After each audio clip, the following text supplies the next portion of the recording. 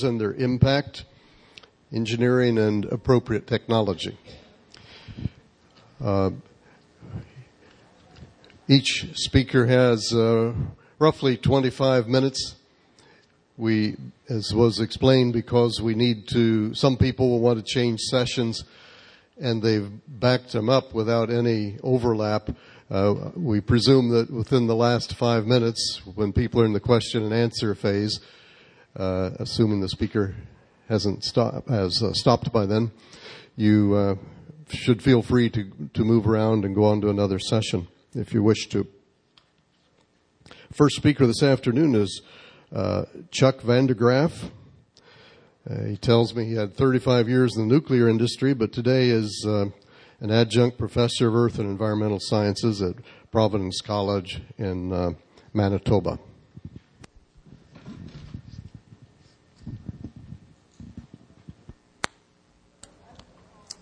I'll signal you in some way. All right. Thank you, Martin. Can you hear me? Not well. Not well. I'll turn it up. That's fine. That's what it is. All right.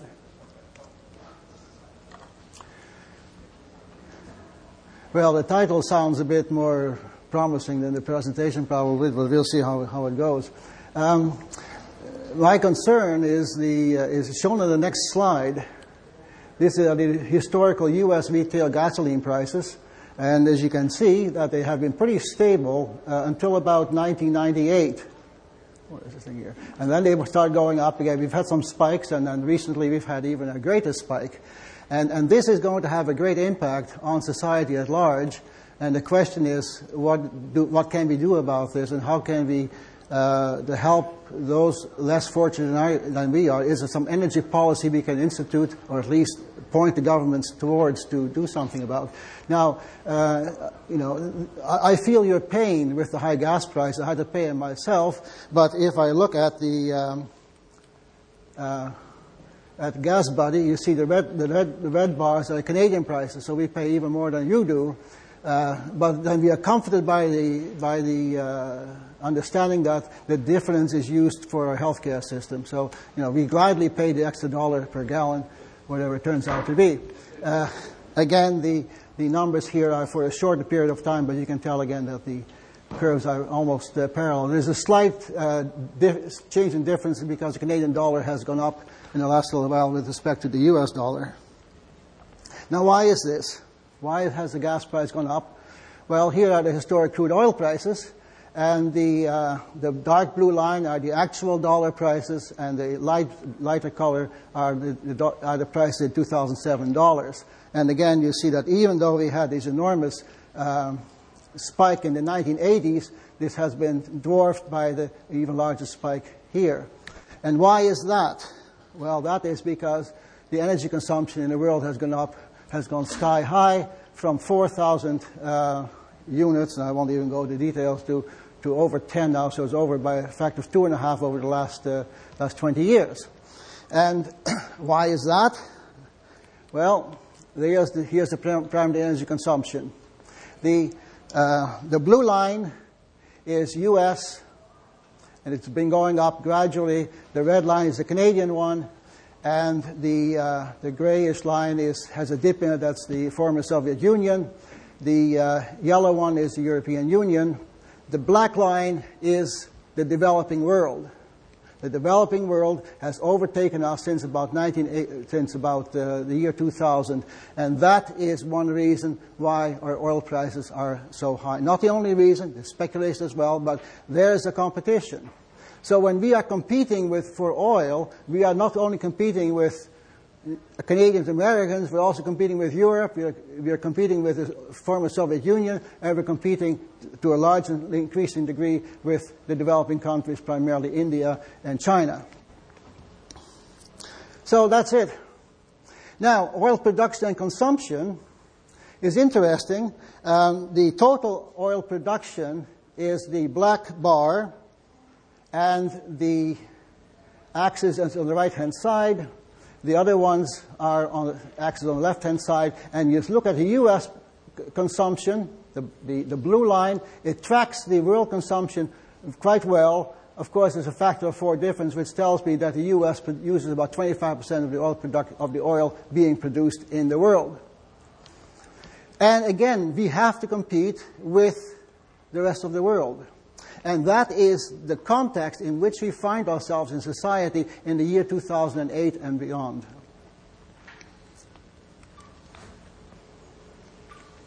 So this raises some questions. How much energy do we actually use? In what form does the energy come? And not just gasoline, but total energy? What do we do with it? And can we substitute one form of energy for another one? And if so, how do we do that? And the last question is, what can we as Christians do to minimize the impact of rising fuel prices on the poor? I'm going to answer the first 4 questions, and to some extent the last question. But as a homework assignment, you are to answer the last question. And maybe next year in Waco, or the year afterwards, there will be expected results. Now, my talk is primarily dealing with Canadian data, but the U.S. data are not that much different, except there's just more consumption. And if you look at the distribution, our primary consumption, oil is by far is quite large. We have natural gas, the blue bar, coal, nuclear, and hydro. And proportionally, we use in Canada more hydro than the U.S. does. But if we put this on the same scale, then the U.S. probably uses as much hydro as we do. But you can see that our energy mix is not that different. So what works in Canada ought to work in the U.S. So from this point on, I will talk about the Canadian data, and they're all taken from the Office of Energy Efficiency of NR Canada.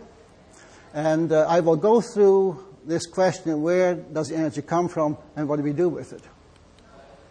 This is now secondary energy use. In other words, the energy that we use after it has been processed as electrical energy or gasoline and so forth. And you can see that about a quarter of our energy is electrical, a quarter is natural gas. We have a lot of oil, automotive gasoline, and so forth. But about half is electricity and natural gas. At least now we have an idea where the stuff comes from and what form we use this in. Now, if we now look at who uses the energy, then you look at the different sectors. And we see that the residential sector uses about 17% of the energy. The commercial industrial segment, 14%. Residential is quite obvious. Commercial residential are office buildings, universities, hospitals, and so forth. About 38% is used by industry. Another 16 and 12% by passenger and freight transportation, and a little bit for the rest. Now, notice that agriculture is only about 2%. So when we talk about optimizing the energy use in agriculture, the savings can't be all that great. This is where we make the savings, here. So don't pick on the farmer. It's tough enough already on the farmer. And we can say, well, you should use more energy-intensive or efficient tractors. You're only going to save 2%. There's no savings to be made there. And that, to me, was quite a revelation. And if you're a policy maker, you have to look at this kind of data. And if you want to talk to your congressman and your senator and your MP, you have to do it on that basis. Now, not only is gasoline getting more expensive, but here I have plotted various markets for natural gas. And you see they are also going up rapidly, not as fast as crude oil, but the natural gas prices are going up to the point now that people who heat their house with natural gas are looking at a large increase in the cost of heating.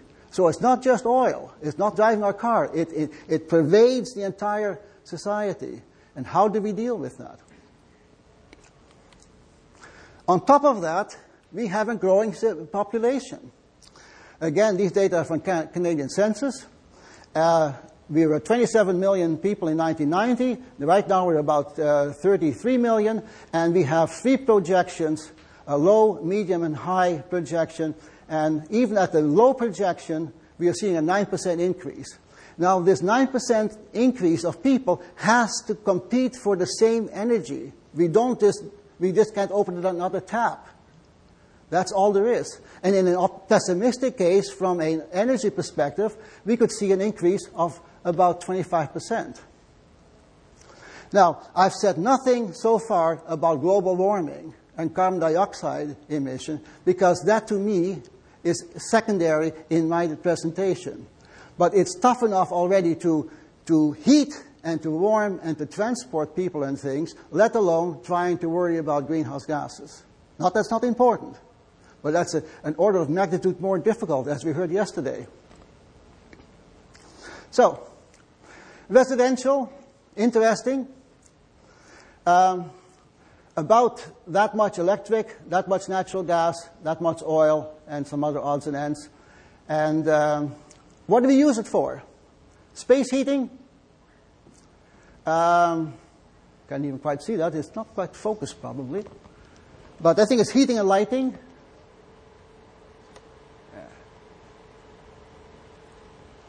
Appliances and so forth. Now, what's important about energy in the home? Your home isn't going anywhere. Your home is stuck to the ground. So you don't have to worry about a mobile energy source. The house is there. As long as you get power to it, you're okay. Now, in addition to, it's probably, nah, it's. You've maxed out the resolution. Anyway. I don't think it can grade anything. Okay. Now, to make matters worse, this is the number of square meters per household as a function of time, and you can see that this has been increasing as well. As to, at this point, the average square footage of for a household in Canada is about 1,300 square feet. And we have smaller families. So per capita, we have to heat a larger space. So all these factors work against us in energy conservation. I did a quick calculation that if we were to replace just oil in heating the house, we could save, or we could reduce our consumption by 2 million metric tons, or about 2% of Canada's oil consumption. That's 2% change, which is what the agriculture industry uses pretty well by itself. Commercial institutional, same story, same idea, mostly electrical, a lot of natural gas, and much less oil and other things. And again, half is used for space heating, the rest for heating water, auxiliary equipment, and so forth. But again, a building isn't moving. So again, in principle, you could supply the energy to a university, to a shopping mall, and to a strip mall, and to a university, to a hospital, by electricity.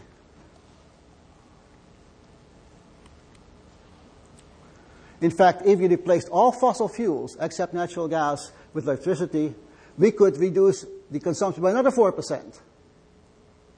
And that way, we can start shifting energy from one form to another. Industrial, this is very messy. And I will not go through it in great detail. Electricity, again, supplies about a quarter, natural gas quite a bit more. And the reason I'm not going into this in great detail is twofold. One is that I haven't got the time, and two, it's awfully messy. And the other reason, of course, is that industry is the engine that keeps us going, society going. But again, if you look at these in great detail, then you will notice that a lot of this requires motive power, so you have to use oil and so forth, and natural gas. To clarify, by electricity, do you mean just hydroelectricity? I mean secondary energy, which is electricity supplied to you at the electrical outlet. I'll talk about how it's generated a bit later on. Okay, so this could be electricity that's generated by burning coal. Oh, yes. Yeah. And I'll get to that in a minute. Transportation. Now, this is the one where the crunch comes, because most transportation, by definition, is mobile transportation. So you have to have a portable energy source. And again, you can see it's mostly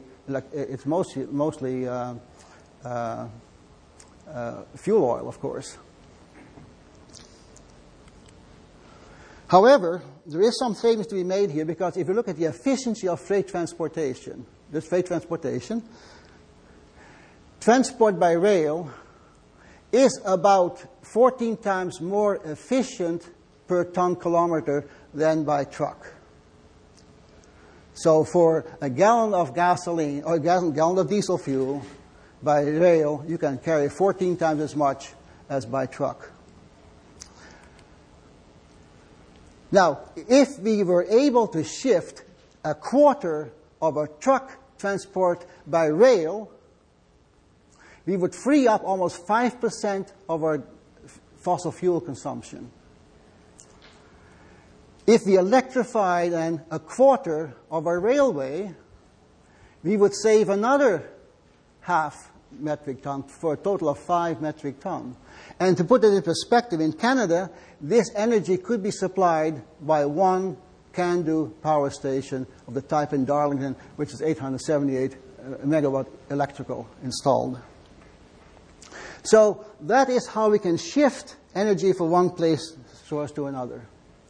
So what do we do? Well, we can say in residential places, use more electricity. Smaller homes. Decentralization, centralization. Make the towns more compact and make the suburbs entities by themselves so that you can have smaller centers. Commercial, same thing. Increase use of electricity. Smaller homes again. And maybe build smaller churches. Churches are not smaller buildings, not number of people, of course, but smaller buildings. Transportation, shift to rail transport where you can. Electrify the railway system. If the Russians can electrify the Trans-Siberian Railway, then we should be able to electrify the Canadian and American railway system. But we need more electricity. And how do we get that? Well, we have very few options, really. Although Leonard Bond said there may be more. Hydroelectric, nuclear, wind power, and solar. And those are the major ones. There's tidal, but I don't want to get into these things because we haven't got the time. Time is of the essence. Now, the assumptions are, in all of this, that our fossil fuels are finite. Energy prices will not decrease or not decrease substantially. Our energy consumption will stabilize because even though our populations will increase, we will have more increased efficiency and that will offset that. But I do not expect our energy consumption in total for the countries will decrease substantially. So that's what we're faced with. And finally, the electorate is not altruistic. You cannot run for office to promise to raise the price of oil, to raise the price of gas, to raise the price of electricity. It doesn't work. It's been tried. The Canadian government fell because, or was not re-elected because of it, and there was a marginal increase in cost. It simply cannot be done. So when we try to change things, we have to keep that in mind. So going to electricity generation then, right now in Canada, to answer your question, your comment here, it's hydro is the blue, coal is the following one is coal, here is nuclear, and there's natural gas, and that's what's being used. And this is what comes out. And of course, the hydro is 100% efficient. That's why we have this more than 50%. So in Canada, more than half our energy comes from hydro. That's what we're faced with. 5 minutes. Thank you. Now, if all current electricity generated by oil would be replaced by nuclear or renewable fuels, we would reduce Canada's oil consumption by 4%. It's not all that much, but this is only electricity, the current consumption. Now, if you want to go to more electricity, of course, we'd have to use more of this. The challenges we have, though, is a time frame. Do we have enough time to make this change before the wheels fall off of society? And especially people at the economic margins. Financial cost of the infrastructure. How much does it cost to build alternate energy generating systems? It's not cheap. We're trying to build a dam at Wisconsin in northern Manitoba at 200 megawatt for $1.6 billion at $8 per kilowatt, $8 per watt. We're trying to remodel, to refurbish the station, $800 million for 120 megawatt. Nuclear power station, about $1 to $3 per watt. Wind generators, $2 per watt. And those numbers are fuzzy because nobody wants to say how much these things cost to build anyway. Sarnia has a solar farm in Ontario, just northwest of Detroit, and it's 40 megawatt. It costs $300 million, and it takes up 365 hectares. So again, this is a problem. And what we are seeing now is that when energy becomes more expensive, building these things becomes more expensive. So we can get ourselves into a financial trough from which we may not escape.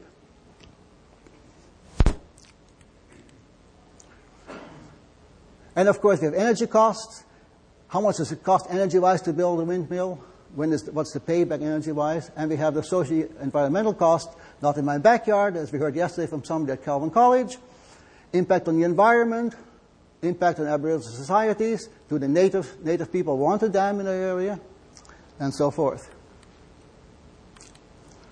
So I tried one back-of-the-envelope calculation. I said, suppose we take a reference community of 10,000 residents, 25,000 people, 2.5 people per household, and we would replace the oil by wind turbines. We would need about 2 wind turbines at 100% efficiency and about 5 to 7 at a lower availability. If we were to use all fossil fuel, replace that by wind turbines, this town of 25,000 people, about the town of size of Newburgh, I would think, we would need about 40 to 60 turbines. But we would still have to have access to the grid, because these turbines don't always work, unless we find a way to store the energy, which may take some effort as well. This is not a wind power. I'm just saying that this is the magnitude of the problem. That leaves us with nuclear power. And here again, the picture is dismal from a Canadian and American perspective, because you look at the under construction column. How many are being constructed in the United States today? 0. There are 15,000 megawatt planned, but planning and building are two different things. In Canada, we have $1,500 under construction, which really means we're fixing up ones that were shut down a long time ago. Where are people use nuclear power? Not the UK or France. France a little bit. Korea, 3,000 under construction. China, 7,000 under construction and 26 gigawatt planned. That's looking into the future. Do we have enough uranium? Yes, we have enough uranium. I showed this slide a couple of years ago in Grand Rapids, I believe. You know, we have a lot of uranium, and Australia, Canada, US are the top three of the top 4, and they have the largest amount of safe, secure supply. And as the price of uranium increases, our available resources, or accessible resources, and economically available resources, increases as well. We can improve our reactor design, and we can go to breeder reactors. So the It's a blue sky opportunity for nuclear power. We can extend our fuel supply by going to fast breeder reactors. We can go to thermal breeder reactors. And here are some examples. So my concluding comments is that societies that are based on the current energy mix cannot be sustained. It's as simple as that. We cannot legislate a drastic increase or decrease in energy consumption. You cannot legislate. You can't say you can only drive so many kilometers, so many miles. We should conserve our fossil fuels for chemical feedstock and its power mobile equipment. We can achieve some savings by going more and more to rail transport. And we should use more electricity in residential, industrial, and commercial institutions. And we should come up with a mix of energy from nuclear, solar, and wind where applicable. The time to take action was 10 years ago. Thank you. Can you leave that out? Can you leave that one up so we can look at it? Slide. I think we have... okay. There we go.